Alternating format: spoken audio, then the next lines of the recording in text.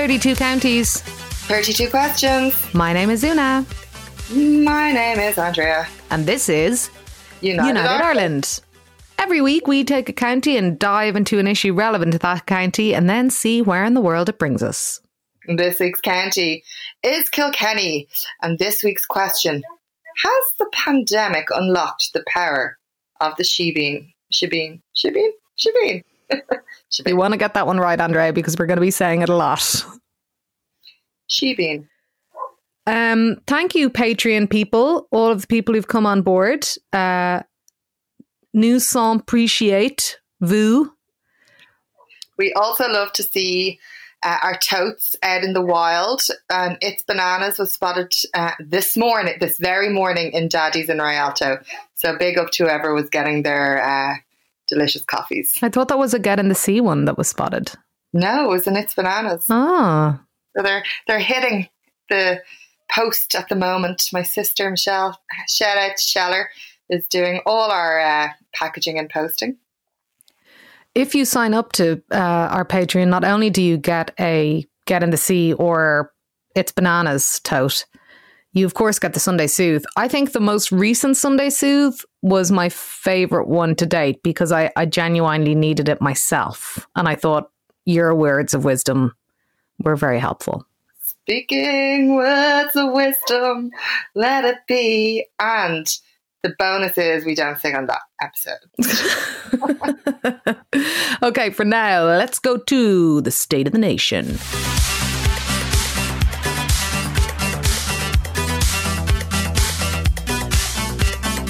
Give me the state. Oh my God, bento bit State of the Nation this week. First up, Stephen Donnelly, right. Like, what the fuck? Sorry for cursing, is with this dude.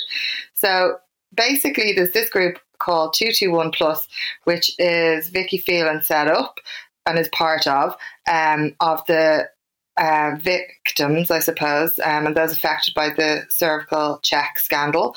And they met with Stephen Donnelly a couple of times last weekend for over 2 hours, and had meetings and all that jazz, talking about the tribunal that he was setting up and why they don't support it and how they don't want it to be acrimonious and they want it to be supportive and all the reasons why it shouldn't go ahead. And he was meeting them all weekend, and then it went ahead. It was signed because he'd signed it a week ago. It went ahead by legislation that couldn't be turned back. Like all these rules, like you're in power, you can change the rules. I know it doesn't work like that, but you know what I mean? You can make things work. But so he's gone ahead with the cervical check tribunal as is, even following the consultation with the group who don't support it, which is really, really, really sad to see him wasting their time. If it was going to go ahead anyway, why are you doing these face-to-face meetings with them, wasting their time? Stephen Donnelly waste someone's time? Surely not, Andrea. Surely this is a man at the top of his game with all of the expertise that one needs, and not somebody who can't. No, I shouldn't be too mean to Stephen Donnelly, but I do find it kind of a something.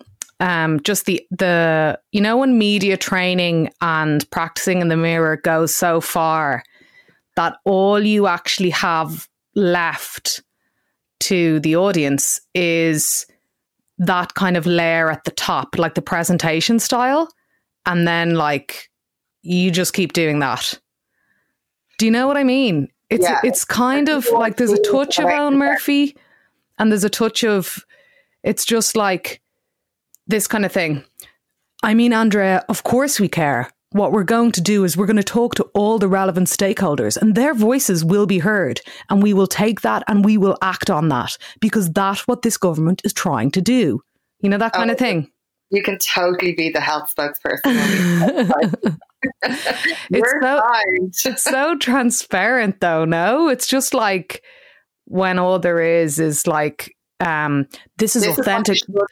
Yeah, this is authentic messaging that cuts through. And I am a straight talker and I'm just trying to connect with you as a person, and I'm going to tell you what I'm doing. And you are going to understand that because this is the way I've been told to speak. But of course, that doesn't really matter when you're kind of doing things wrong. And you're full of shit. Andrea, Civility, please. Sorry. My mother actually was listening the other day, and then obviously I live with her, and she's just, will you stop cursing on that podcast? It's crazy. 40 years of age, being told to stop cursing. Anyway, next up is like even worse. Well, it's not a comparison. There's no worse or better. The mother and baby home survivors are being gaslighted, left, right, gaslit or gaslighted? Gaslight, I'd say, yeah. Left, right and centre by the government. In many ways, there's been lots of exposés of emails that have been sent.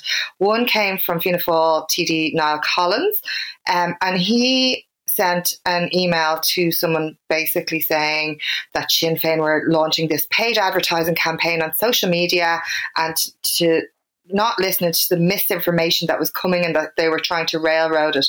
Sinn Féin subsequently came out and were like, we haven't ran any ads, what are you talking about? And the Maeve O'Rourke and the adoption group came out, and they were like, there was 3 people that planned this campaign of communication with TDs.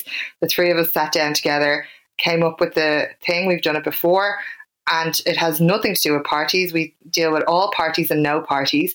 So you're absolutely full of shit, Fianna Fáil's Niall Collins. Also, then Fianna Fáil TD John Lahart came out and was like, avoid the conspiracy theories, manipulating the vulnerable. And I know you're staying away from the news. Sorry to bring it into your life. What these idiots are doing. So you are literally going, are you absolutely bananas the way you're approaching this, when you have people who have been kept in the dark, being treated the way they've been treated, and you're trying to reduce them down to a conspiracy theory to keep yourself from looking bad, essentially. I don't think it's a coincidence that that it seems to be a lot of dudes patronizing a lot of very, very smart women experts. I don't think that's a coincidence. I think the language being used about like people having anxieties about things, as if people need to calm down, and the kind of like patriarchal and patronizing tone that's been taken. I mean, obviously Niall Collins going off on some like random Trump rant on an email, calling the concerns about the bill and the processes around it fake news. Like, I mean, who are you going to believe? Like Niall Collins, rando TD from a Fianna Fáil dynasty. Wasn't his like grandfather, I think, was a Limerick TD, and his uncle was a minister, and I think he had 2 uncles actually, didn't he? Jerry Collins, Michael Collins, all these kind of Limerick Fianna Fáil people whose offspring, just happen to be the best people for the job as well. It's just a complete coincidence, and that's why they go into politics and get elected. Is politics based on who's best for the job? So, yeah, I mean, I just think it's like when you look at like Catherine O'Donnell, Maeve O'Rourke, all these people saying, well, this is our expert opinion on this. And then, you have people like Niall Collins going, oh, they're just actually making things up. It's like, no, dude. Bits. Also, I was dismayed a little bit during the week of just like this surprise. Social media is in bits, shocker. But Michael D. Higgins signed the bill the other day, and instantly there was, and obviously you see the bill being signed and you're absolutely raging. I get that, but he's stuck between a rock and a hard place, because he can either refer to the Supreme Court with Article 26 to see if it is unconstitutional. And the fact is, it probably isn't unconstitutional. As an expert in constitutional law, I would say, from what I have heard experts say, is that it may not be unconstitutional, but it is shit. And if it does go to the Supreme Court, that means that it can't be challenged in the future. And what he did was he signed it, but he released a statement which said at the end of it that the President's decision to sign this legislation leaves it open to any citizen to challenge the provisions of the bill in the future. Now, if that is not the ultimate shade by Michael D. Higgins for the bill, like, I cannot think of anything else. He couldn't have done anything more, and I think he was really clever. But to see people turn on Michael D. Higgins, who has been nothing short of a campaigner for equality, for fairness, for women's rights, for the arts, for like, he's literally, that's who he is. And you, like, to see his whole character being taken apart over one action, that I just think is just how we react on social media so fast. I think I find it really disturbing. I think what the media and the political kind of establishment is missing about this is that people know that this bill is very specific and relates to, you know, provisions in the 2004 Act. Like, people know that. People know that the bill itself is not saying that it's sealing the archive for 30 years. But it's the bigger picture that's being missed. And while politicians kind of patronize people and, well, actually people about, you know, well, there's nothing about that in this bill and blah, blah, blah. The public, rightly so, and the campaigners are looking at the bigger picture and how that was so poorly communicated and how we do have to change those processes and not keep falling back on this kind of secrecy culture and then just go, oh, well, it was actually other legislation. It's like, change it. Also, social media in bits is the LGB Alliance Ireland, who have attempted to infiltrate the Irish LGBT community from London, it seems. So there was a Twitter set up looking to take out the T from the LGBT. But from investigations, I think Noah Halpin spent €55 to track down where the IP address was coming from in London. And there's been a really big kickback from Irish LGBT community, that TERFism is not welcome in Ireland, that it is an inclusive community, that trans people have been there for all the campaigns that we've gone through and supported those, and that they will be supported here. So piss off. Then another thing was, this is a good thing. So there is some good news. There was a plan supporting a victim's journey, a plan to help victims and vulnerable witnesses in sexual violence cases. It's to be published by Minister for Justice Helen McEntee and will, for the first time, ensure victims are represented in the court when past sexual history is being examined.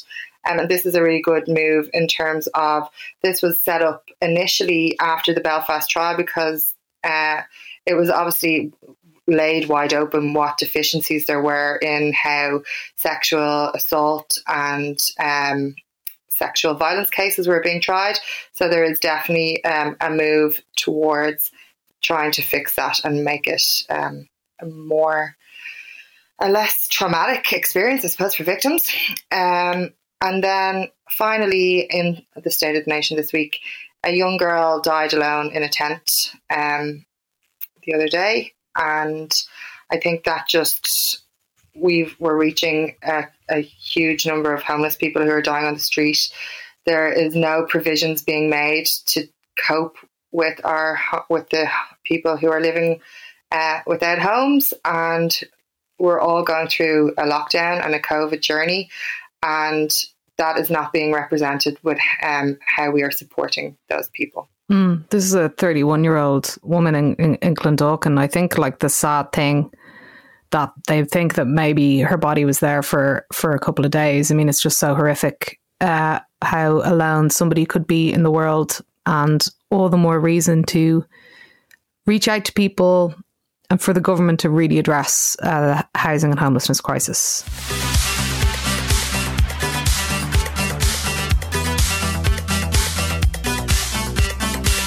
Okay, we are going to go to our county. Are you ready? I'm ready. Okay, this week's county is Kilkenny, and here are some Kilkenny facts. Yes! Like, wait till we get to my favourite bit of this. Okay, population, 26,512 according to the 2016 census.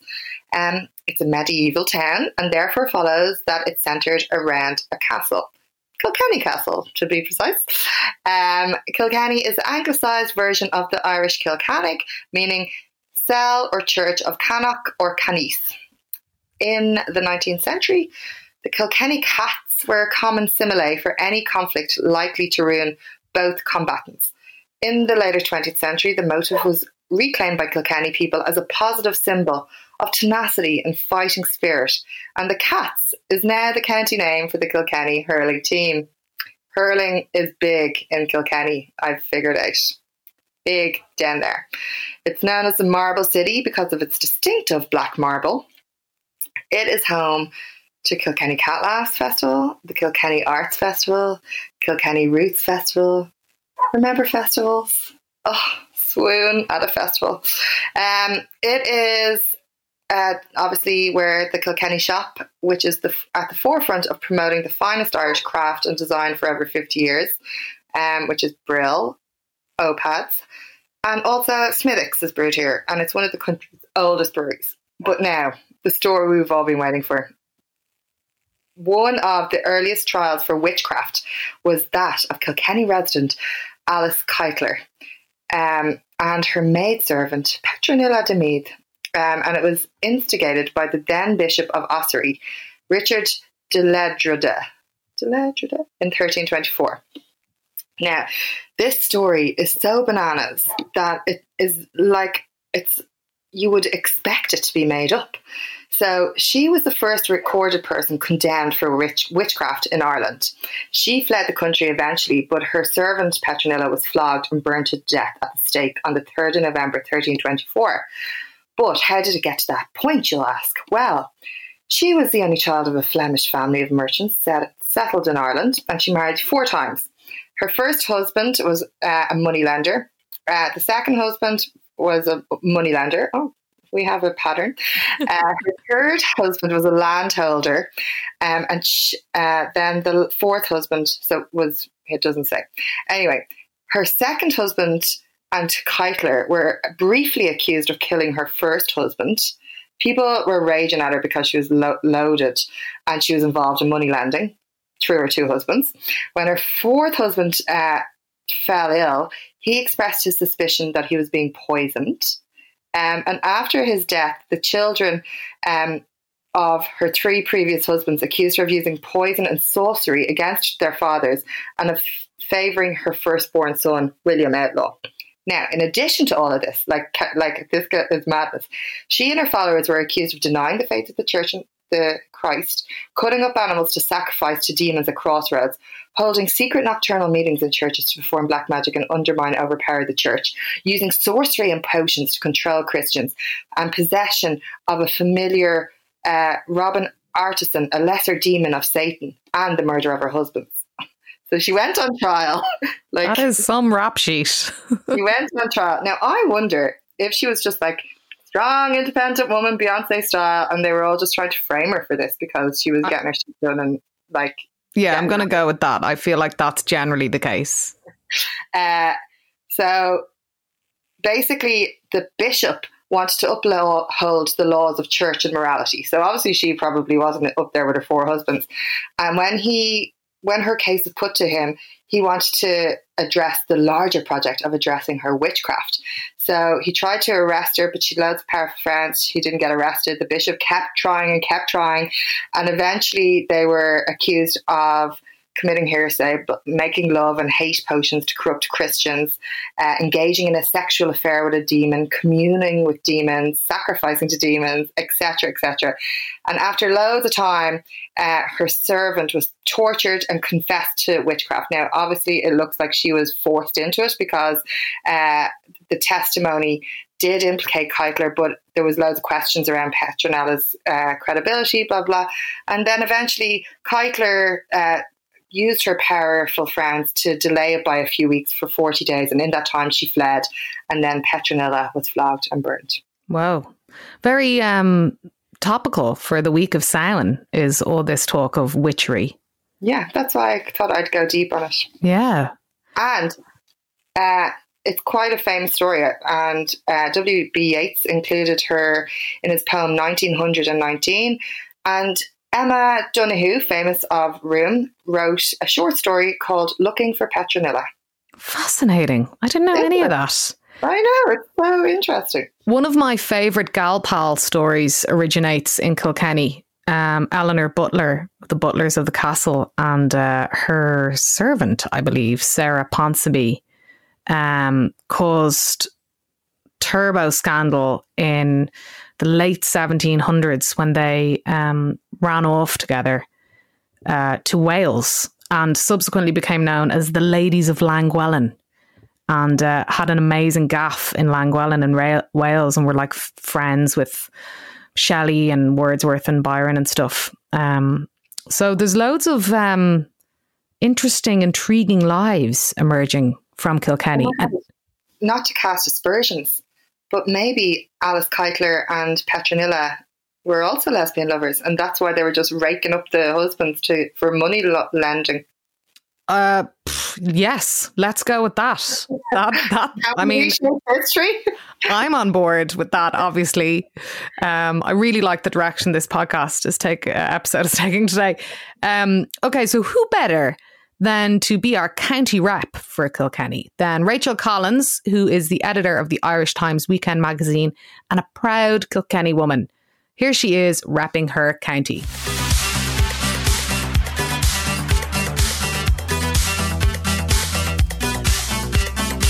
My name is Rachel Collins and I'm the Kilkenny County Rep, even though I'm a terrible choice really, as I'm from one of only about 4 non-GAA families in the entire county. Kilkenny, you see, is rightly known for its enormous success in hurling. We've won 36 All-Irelands, which is more than any other county, by the way. I have to mention that or I won't be allowed home. But hurling really is at the heart of the city and county. You'll see tiny kids everywhere who are barely able to walk, dragging hurls and slitters around behind them. The players are considered celebrities, and matches punctuate the whole summer calendar and dominate conversations in every bar you might walk into. As someone from a family of blow-ins, the obsession with hurling always fascinated and mystified me somewhat.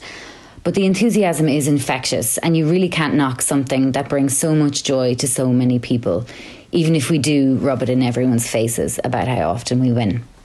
There is more to Kilkenny than hurling, though, honestly, there is. Back in the 1600s, it was the first medieval capital of Ireland, and this is something that we like to boast about as well as the hurling. The city itself, it dates back to the 6th century, and despite what others might say about the status today, Kilkenny is still a city, and woe betide anyone who tries to claim otherwise. Growing up in Kilkenny, I was surrounded by the most incredible history, but it's woven so seamlessly into the modern life of the city that I'm not sure I ever really noticed it until I moved away.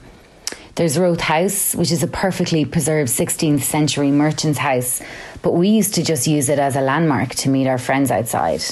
Or there's Kilkenny Castle, a Norman fortification originally built by Strongbow in the 12th century, but we just saw the grounds as a place to kiss boys.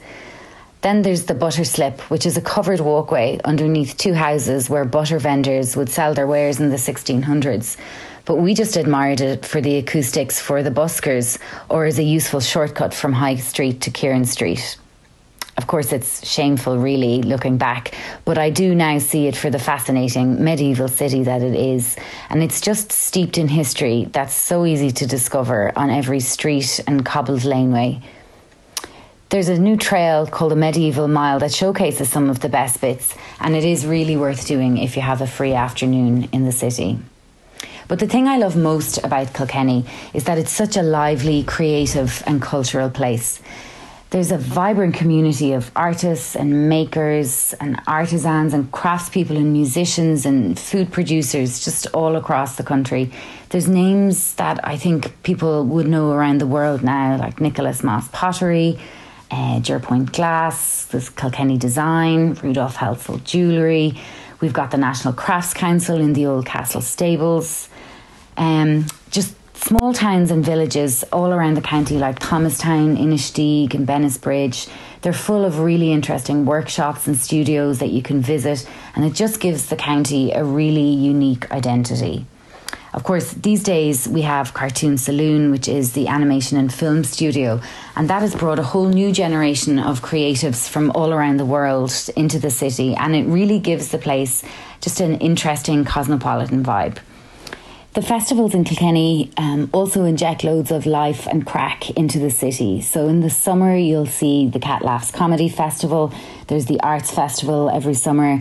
There's Savour Kilkenny Food Festival. And then in November, there's Kilkenomics, which is a bizarre mix of comedy and economics. But there's just always so much going on. And even in the depths of winter, there's bars like Clears and the Hole in the Wall that are always putting on events and looking for new and creative ways to breathe life into the city. There's also really good food in Kilkenny. We have some great food producers like Goats Bridge Trout and Highbank Orchards. And then there's cafes like Aron, which makes the best sourdough bread, or Cake Face, which will make you want to stuff your face with cakes. And we also have 2 Michelin-starred restaurants, which is pretty good going for such a small place. We've got Campania in the city and then the Lady Helen out in Mount Juliet near Thomastown. Really, I'm just starting to wonder now why I ever moved to Dublin.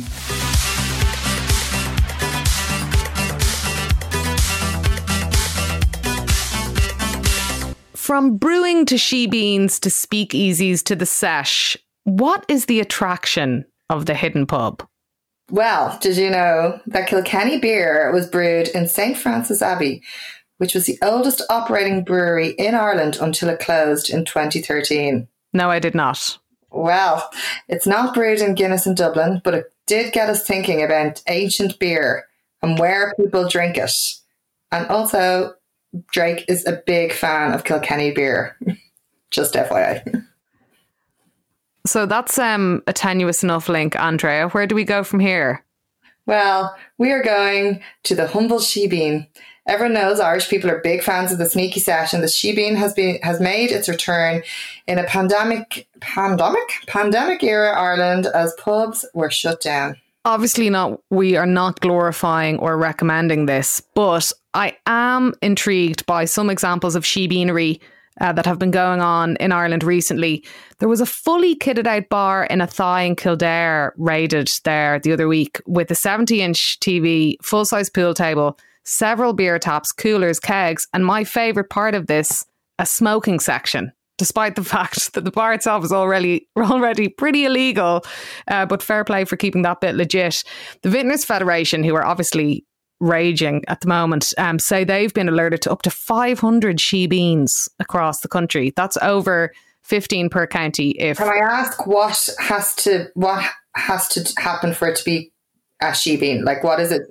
Like, I have loads of friends who's converted their like sheds down the back into little mini pubs. Is that a shebeen? No. So I think you have to be selling alcohol and there have to be other people there. Yeah, because loads of people have like little bar sheds now. So other shebeens have been raided in Laois, in Westmeath and Meath. Before that, Athy bust. 2 of those had 4 kegs hooked up ready to pour and 15 to 20 bottles of spirits on the wall. I'm very into the level of decor that's going on. Havana Club signs and Guinness bunting and the likes. If you're going to do it. But while we were researching this topic, we were actually really particularly drawn to an article that Frank McNally wrote last year about the connection between Irish shebeens and the South African shebeen culture. And Frank is the chief writer of an Irishman's Diary column in the Irish Times, and a column that has been running, I think, for around 100 years. So that makes Frank 125 maybe. Just feels like that. Frank's also the author of The Xenophobe's Guide to the Irish. Frank, hello. Thanks for joining us. Not at all. Yeah. What reminded me, I'm jumping the gun here, maybe this was your question. What reminded me of this was, but this time last year, I don't know if either of you are rugby fans, but when South Africa won the Rugby World Cup, they were captained for the first time by a black player, which is a huge thing. And as you know, traditionally, rugby in South Africa was very much a white preserve, and it was notorious in this country as recently, well, it's not recent now, I guess, but in 1980 there was an infamous Irish rugby tour of South Africa, which and major protests about it because the sport, like the rest of South Africa then, was apartheid, and eventually that changed, and gradually, you know, they've reformed it, and then making there've been black players playing on the team for years, but this was a black captain. And he made a superbly dignified speech at the end. In fact, it was notable. He was more modest in victory than the English team were in defeat, it has to be said. He made a lovely dignified speech about remembering all the people at home, including the poorest of the poor in South Africa, to whom this victory meant so much. And he specifically name-checked the homeless people who would have been watching it in various places. And he mentioned all the people in the taverns and in the shebeens. And I thought, wow, yeah, I'd kind of forgotten this, but shebeens are a huge part of South African culture. And obviously it came from Ireland originally, presumably with some of our immigrants, either unwilling immigrants, maybe some of our convicts that got shipped down that way, or probably British Irishmen fighting in the British Army. But shebeens have been almost as big a part of South African history as they have of Irish. And in fact, as I suggested in the column, South Africa is probably now the home of the shebeen, at least before COVID-19, which may have brought it back home in another sense to Ireland. Why were they so popular in South Africa? Well, for the best part of the 20th century, they were the only place that black people could drink, as far as I know. I think they were specifically banned from drinking alcohol in public places from after about the 1920s, and then when the full-scale apartheid system came in 1948, pretty much shebeens were the only places that black people could gather. So not only was it a social thing, it was a place where you could drink and dance. They became sort of community clubs and that. They also took on political overtone because they were a place where people would meet and argue over politics. As such, they might have featured in a film. I don't know if you remember a film from the late 80s called Cry Freedom by Richard Attenborough. Denzel Washington played the part of Steve Biko. Was it Denzel Washington? I think it was. Played Steve Biko, and part of that was he re-educates this white newspaper man called Donald Woods about the realities of life in Black Africa. Woods had taken a dim view of Biko and his likes. He thought that they were dangerous extremists, and he preferred dealing with the moderates. But Biko brings him on a tour of the townships where so many Black Africans were condemned to live, and there's a scene in a shebeen where he introduces him to some of the realities of life. One of the subtexts of that was interesting. Well, there's two interesting things. First of all, these shebeens were always, so far as I know, they were always run by women. That went back to a time when, because they would brew their own drink, it was homemade drink often, and that was considered women's work once. So the brewer would operate the shebeen, and they became known rather grandly as shebeen queens, and that became a phenomenon. It was like the South African version of the ban on tea. She was a powerful figure. There's also a suggestion in that film, I'd forgotten this, but at one point Woods asks Biko, or he asks somebody else in the pub, do the shebeen, are the shebeen queens not all informers? Obviously that was a thing because there were political meetings in so many of these places. Some of them undoubtedly, I'm sure it happened here too, because they would be eavesdropping on every conversation. Some of them, no doubt, were passing on information. But that's a subtext to it. Anyway, the point was that it was a huge part of Black culture. I think these days, they're still called shebeens. I think most of them are probably legal now. And if anything, it's gone, I believe. I haven't been to South Africa, but I believe it's become a gentrified thing where, you can do shebeen tours in Johannesburg and Cape Town and the likes, and they bring you to some of the places that used to be famous for being illegal, and they're perfectly legal today, but they still trade on the glamour of having once been an illicit thing. This is the depressing inevitability of what is illicit being commodified, from multi-million. Didn't Jay Burke have a pub there a few years ago called Shebeen Chic? Yeah. From the kind of speakeasies, you end up with these multi-million-dollar kind of speakeasy fit outs in Hong Kong, or very commodified juke joint phony juke joints in New Orleans or stuff like that. But from an Irish perspective, because really, I think you are right, like the South Africa, the shebeen is a very live and embedded entity in the kind of the socializing landscape, I suppose. But what's your understanding of the history of the shebeen in Ireland? Like, has it primarily been a rural thing going way, way, way back?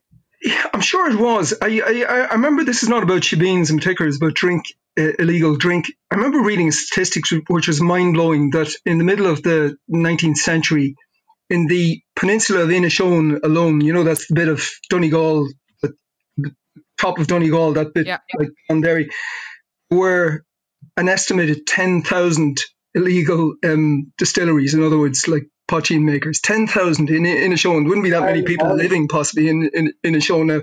But so it was a huge thing once, and I presume a lot of that stuff was served in people's houses, and those houses by definition then became shebeens. One of our great euphemisms, even though you don't think about it, like the official name for a pub is a public house, and that's what we call it, public house. So by definition, there are private houses serving drink, and if they charge for it as well, I think that makes them by definition a shebeen. The word, by the way, is interesting. The original word, I only found this out today when I went looking. If you go back to the famous, what's his name, Dineen's English-Irish Dictionary, which has everything in it, the original shebeen was it was like a crushkeen, the crushkeen, the little brimming jug that the songs were written about. The shebeen was a mug, and originally it was a mug used to measure grain. There were different measurements at different times, but it was also used to levy a tax at one point, a tax in kind. So if you were bringing your grain to the market, somebody would take a scoop, would use one of these mugs, take a scoop out of the grain. That was the toll you paid, the tax you paid for access to the market or whatever. And from that, the word came to be applied to a mugful of anything, and then it became a mugful of drink. And I think shebeen spent a while meaning just weak homemade beer or bad beer in general, and then it gradually got applied to the places where that would be served. So eventually, I think certainly by the 20th century, it was in the Oxford. It had made its way into the Oxford English Dictionary by a long circuitous route. Does it surprise you, Frank, that shebeens have re-emerged in lockdown? Not at all. I remember, I think I mentioned that column as well. I remember sitting in Milltown Malbay some years ago at the Willie Clancy Summer School. I'm not a musician, but I used to go down there for the festival, because where all the great traditional musicians played, and you could eavesdrop. Some of the bars were so small they didn't fit an audience, but you could usually prop yourself in at the bar and listen to and I remember on one of the occasions, it seemed to me every time I went down, there was the pubs, where the number of pubs in the town were shrinking, but like every possible venue would be pressed into action. And I remember overhearing one of the years a conversation between somebody who was asking about such and such a pub who had recently closed, and I think it was because the man had died and the widow couldn't didn't need the hassle of keeping on the license, and they were discussing plans to meet there occasionally. Maybe they were going to suggest this. Maybe we could go over and meet there and have a session, by which they meant a music session, but with a few drinks for old time's sake. And he said, like a kind of shebeen. So it was bubbling under even then. But obviously with COVID now, it's been given a whole new life, a whole new lease of life. I wasn't aware of it. Needless to say, I'm not attending any of these parties. But if the Irish Times and other sources are to be believed, they are now a major factor, or have been a major factor in the continued spread of COVID, because people have moved back. It's like the whole concept has gone back to its roots. You have private houses serving as places, drinking establishments. Some of them very elaborately kitted out, as you suggested, with rows of kegs. It's funny. I mentioned, you reminded me at the start when you were talking about.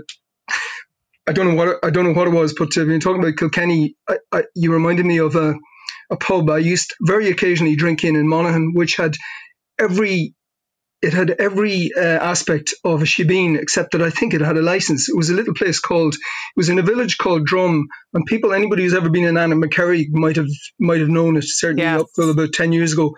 Because it only ever opened on Saturday night, and for about 2 hours on Saturday night. It was very restricted opening hours. And it was like something out of the Wild West. There was like whiskey poured by the hand from, bottles, and no such thing as there were no kegs either. It was just bottled beer. There was improvised furniture, benches. I think maybe the counter might well have been like a plank of wood or something. That it was all that basic. It felt like you were doing something illegal there, but apparently you weren't, disappointingly, because the man did have a license. I think the joke was he was an old Protestant gentleman, and the joke was that he didn't approve of drinking, but he did want to hold on to the license, and so he kept it open at a bare minimum. Unfortunately, it's long gone. It's gone. At least I was there the last time I passed through the village of Drum. It looked like it had never been opened. It already looked like something from a century ago. But I know I was in it as recently as certainly the late 1990s, if not the earlier part of this century. Mm. You're a seasoned and experienced documenter of Irish culture and life. Let's say that. What do you think the impact of the pandemic is going to be on Irish socialising? Because there is a sadness that I sense throughout this period that the pursuit of divilment is so restricted. Obviously, we know the reasons for that, and nobody should supersede it if they want, just for having a laugh or whatever. But that is an intrinsic driver, I feel, in the Irish psyche.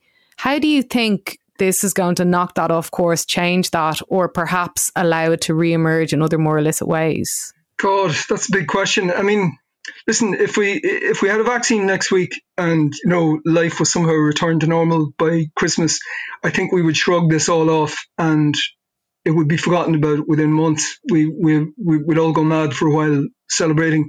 And, I'm sure some businesses will never recover. That's a sad point of it. The problem is we don't know how long it's going to be. And it is going to have some profound changes in the way we do things, like working from home. That was something I did already, but I know for a lot of people, that has been a revelation, and they may never go back to working in offices together. So we'll be working out like the ramifications of that for years. I don't know. I'm sorry. It's just too big a question, because we don't know whether we have another, 3 months, 6 months, a year of this. We're all hoping it's shorter rather than longer. The longer it goes on, the more profound the changes will be. But it is kind of interesting that one of those.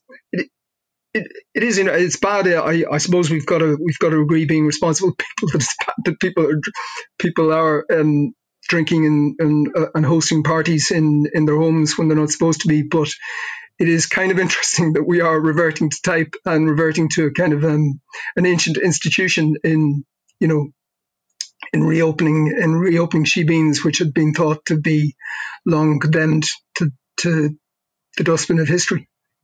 There's definitely, it's one of a number of echoes, I suppose, in the pandemic that is really kind of coming to light again. Frank McNally, thanks so much for joining us to talk shebeens. Not at all. Thanks for having me.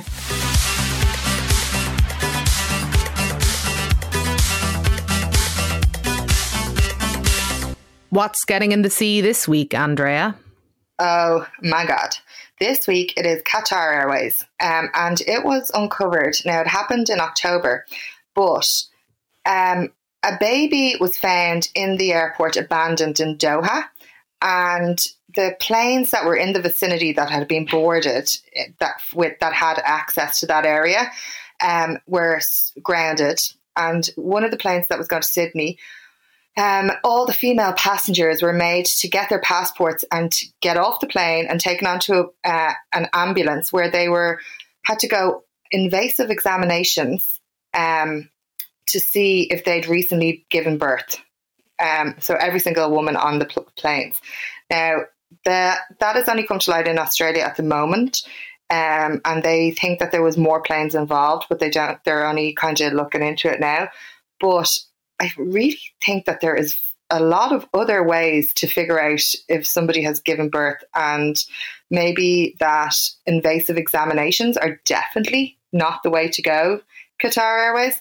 Now, Human Rights Watch have come out against it and obviously said that this is atrocious, and the women who underwent the procedure have been coming out suffering with trauma, and basically saying they were crying and they were told nothing. They were just saying that there was a baby abandoned and they had to find out who the mother was. So obviously there's a lot of questions, and obviously Doha is not exactly well known for women's rights, etc. So overall, for Qatar Airways to take that approach, we have to say that they are getting in the sea. And now it's bananas. Oh my God, it is bananas. So the last few weeks, something's changed, and it's been Fine Gael's communications strategy. And I kind of think there's two ways of winning in politics at the moment. Now, I'm sure there's loads of others, but there's a very clear definition of parties who are winning. There's obviously the absolute ramshackle approach by Trump and the UK Brexit team to just actually spread misinformation, confuse everyone, throw everything at it. Everyone's going, what the fuck is going on? Wreck the world and wreck the buzz apart from your own inner circle. Then on the other side of things, you have Jacinda in New Zealand, who is basically just gets shit done, puts her pedal to the metal, is honest, is open, is saying, I'm going to represent everyone who lives in New Zealand, and just basically puts her head down and get the job done. And she came out in a huge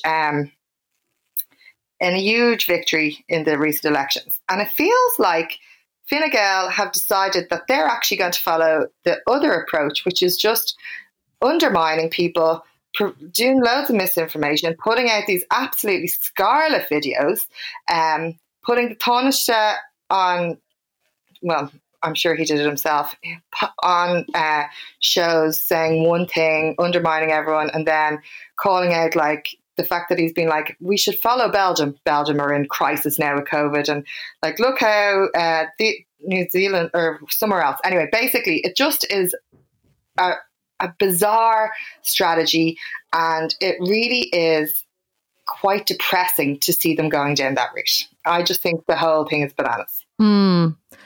I kind of feel like they don't really know what they're at, because they have this dual comms strategy, if it is a strategy, where it's like, one hand you have nationwide Fine Gael, where they're just doing all these videos going around the place. I mean, I wasted like 2 minutes today watching some random senator make a latte in a cafe in Blackpool. It was something to do with the wage subsidy or something.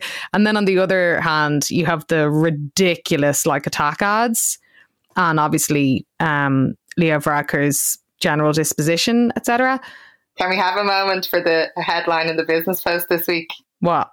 On the front page, that Leo coming back into power in 2022 would be a thing of poetry. Yeah, I don't even know what to say about that. But yeah, it's weird, isn't it? I mean, I recently tweeted something about how like the political parties of the day like tend to internalize what the dominant kind of comms is in the discourse. Like New Labour did it with advertising, and I feel like Fine Gael are doing it with tech culture, startup culture and influencer culture. Loads of people slagged me off, centrist bros, for using big words, because people aren't allowed to actually think intellectually about communicating political messages, especially if you're some kind of left-wing shill like me. And a woman to boot. But I do think that is what it is. You know, they are internalizing this culture that is kind of meaningless, very superficial, has this kind of defense mechanism of just being nice, quote unquote. So therefore you can't criticize it. Are you joking? And then no, but I'm just saying that that's what it has in it, like inherent to its kind of the comms of it and the aesthetic of it. And then so that's kind of used as leverage, which is kind of gaslighting. I mean, it's classic neoliberal stuff. You know, you kind of infantilize people, you pump out this really inane messaging that masquerades as something benign without tackling the fundamental issues that lie underneath things, and indeed the fundamental inequalities in society. And you just go, we're doing all this great stuff, and everybody, all of the politicians become these kind of presenters, as you know, they're presenting the communication of the policy as opposed to actually addressing the issues in society. So they're very much internalizing that kind of culture that exists, so, you know, particularly almost like an Instagram type culture where, you know, you're kind of saying nothing, and it's almost like Fine Gael SponCon for themselves. You know, it's a very curious thing. That's what they're doing, whether they're doing it subconsciously or not. But, you know, just don't go on about that on Twitter, because all the centrist bros will come after you and be like, I don't even know what you're saying. It's like, oh, I'm sorry for being smart. Okay. So okay, that was fine. Okay, it's bananas. It's bananas. Andrea, tell me about your fave bits. My fave bits. I was over the moon when the update to the gender disparity data report on Radio Play came out. When it initially came out, it wasn't a great story. Like, I think 10% of radio was, like, that's actually a figure I just made up out of my mind. Basically 10% of music on the radio was women and the rest was men. And now it's way more, which is so good. And like, stations have been making such an effort, apart from really Today FM, but 2FM have gone up like 35%. It's just great. And down to loads of great work by the likes of Linda Coogan-Byrne, Women in Harmony, women making great music, go on, the Irish Mná on the radio. My second fave bit is a book that I'm nearly finished. Oh my God, I'm actually reading at the moment. It's such a joy. I started an MS readathon that starts in November, but I'm getting a head start. And it actually is the perfect reason for, if you are one of those people who scrolls and suddenly 3 hours are gone and you could have read a whole book in that time. This actually makes you answerable. So I would definitely say sign up if you're looking for some thing to make you do it, pressure, but also to raise money for a very worthy cause. But I'm reading Less is More by Jason Hickel, and it's absolutely brilliant. And myself and Saoirse McHugh were talking about it. She's just finished it, and it is just a really good book to get in your head of how it's a really easy to read how capitalism works and where it came from and what it's doing and how there's like it's Extinction Rebellion introed it, so it's really focusing on what we're plunging from the earth and for what reasons, and how long that can go on, and if capitalism is continuous, blah blah blah. We all know all that shit, but it's really good for getting a basis in that. More maybe lightweight is The Return of Saved by the Bell, with some of the original characters and actors are in it. It is coming back somewhere. I saw it somewhere, but yeah, it's coming back in a different form, but it's like the new, more woke, modern Saved by the Bell, which I'm living for. But Zach is in it, and Lisa isn't, because of her mental health, and they didn't make space for her, but which is a problem.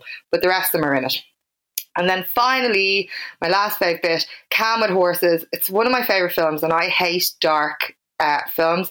Bram Stoker doing this amazing immersive theatre thing that you do in your bed, and I said I couldn't do it because I can't do dark things. I'm only like Love and Light and Saved by the Bell and like pick a mix shit. So I was like, sorry, I can't. I'm going to put that in my headspace. But Calm with Horses is a really dark film, but it's absolutely brilliant, and it's now on Netflix, and I would urge everyone to watch it. And they were all my fave bits. What are yours, Ina? So they were all fantastic. My fave bits this week, I just finished the other day Inner City Pressure by Dan Hancox, which is a kind of a social history of grime, but as well as the music, you don't have to be into grime or anything like that. if you're not, it's still a really brilliant kind of assessment of what happened in East London, kind of socially and politically, economically, in the kind of early 2000s, and the gentrification, the impact on the communities there. It's really, really great. So I'd recommend it to anyone who's into kind of urbanism or gentrification theory, or indeed music. Really enjoyed it. It covers a lot of bases. It's a great book. Speaking of music, my other favourite is Nilo's debut album, All the Leaves Are Falling, is out on October 30th. That's his Friday. He is a great artist. So listen to that or buy that off him when the weekend comes around. And as you mentioned, Andrea, my other fave bit is Bram Stoker Festival, and specifically Eternal, which is the spooky and scary immersive audio experience that they're running daily at 5, 6, 7, 8 and 9 o'clock. And I'm very excited about it. I do love a bit of a fright. And basically it's this like 20-minute immersive experience where you lie in bed and I don't know, it goes into mad shit like the quandary of eternal life. And basically it's like a horror film for your ears. And like, I'm really afraid of it, but maybe I should do it. I think it's a vibe. It's like if you want to do something spooky this Halloween, or if you and your buddies want to do it at the same time or whatever, and then talk about it afterwards, go to bramstokerfestival.com. The event is called Eternal, and it's €5 a ticket, and you get a 20-minute wild ride, let's say. But they've so much deadly stuff going on this weekend, and fair play to them for our favourite word, pivoting in these times. Fucking no, the pivot ban. But you know what's good though? Obviously a lot of people are super worn out and bored of kind of the panel talks and the interviews and all that kind of stuff. I do like that Bram Stoker are doing inventive things that are more immersive, that are, okay, maybe it's online or digital or audio or whatever, but it's more than just, looking at a Zoom, basically. So check that out. And those are our fave bits. This podcast is produced by Andrew Mangan at Castaway Media. Crystal Clear gave us his tuna chicken roll for a soundtrack, and Sarah Fox did all of our design. You can find links to all our socials. I don't know. No, absolutely not. Banned. You can find links to all our socials on our website that hasn't been updated in about 100 years. And if you've enjoyed listening, let us know, or better yet, give us a sweet review that we like. They're absolutely so funny. But we do like them. What am I talking about? If you have any suggestions for subjects you'd like us to look at for an episode, drop us a mail or DM.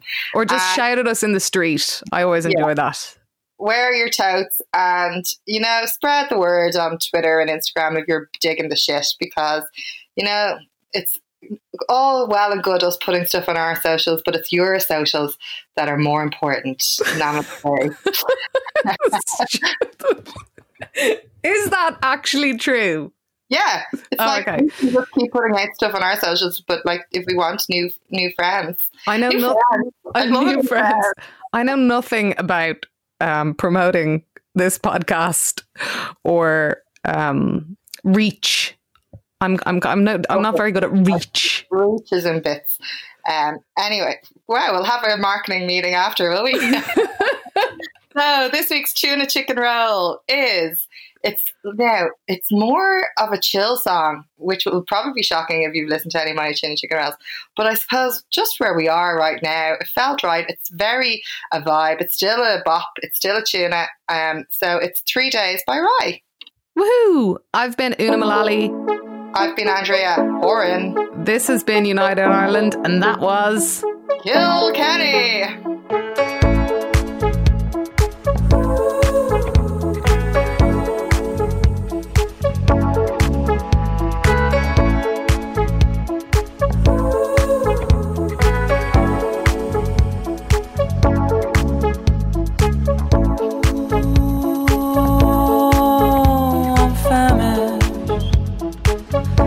I'll eat your minerals like rabbit beef. feet. I'll steal your breath. Twisted thief with a mango glove. It's just my nature, I ruin love. It's just my nature, I ruin love. Stealing kisses in those misses within me. Stealing kisses in those bloody sheets. I'm killing you. I'm killing you. Stealing kisses in those misses within me. Stealing kisses in those bloody sheets. I'm killing you. I'm killing you.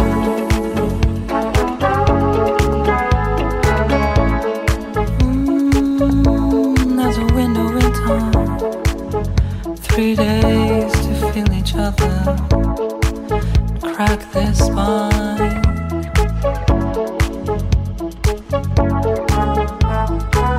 It's gonna break, cave in on itself.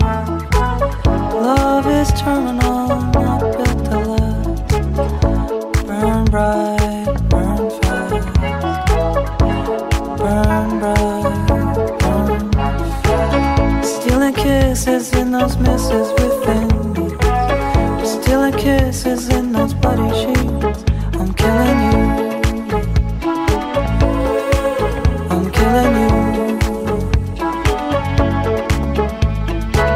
Stealing kisses in those misses within me. Stealing kisses in those bloody sheets. I'm killing you. I'm killing you.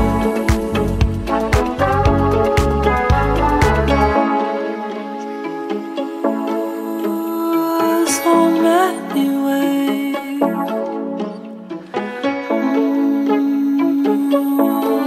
So many ways.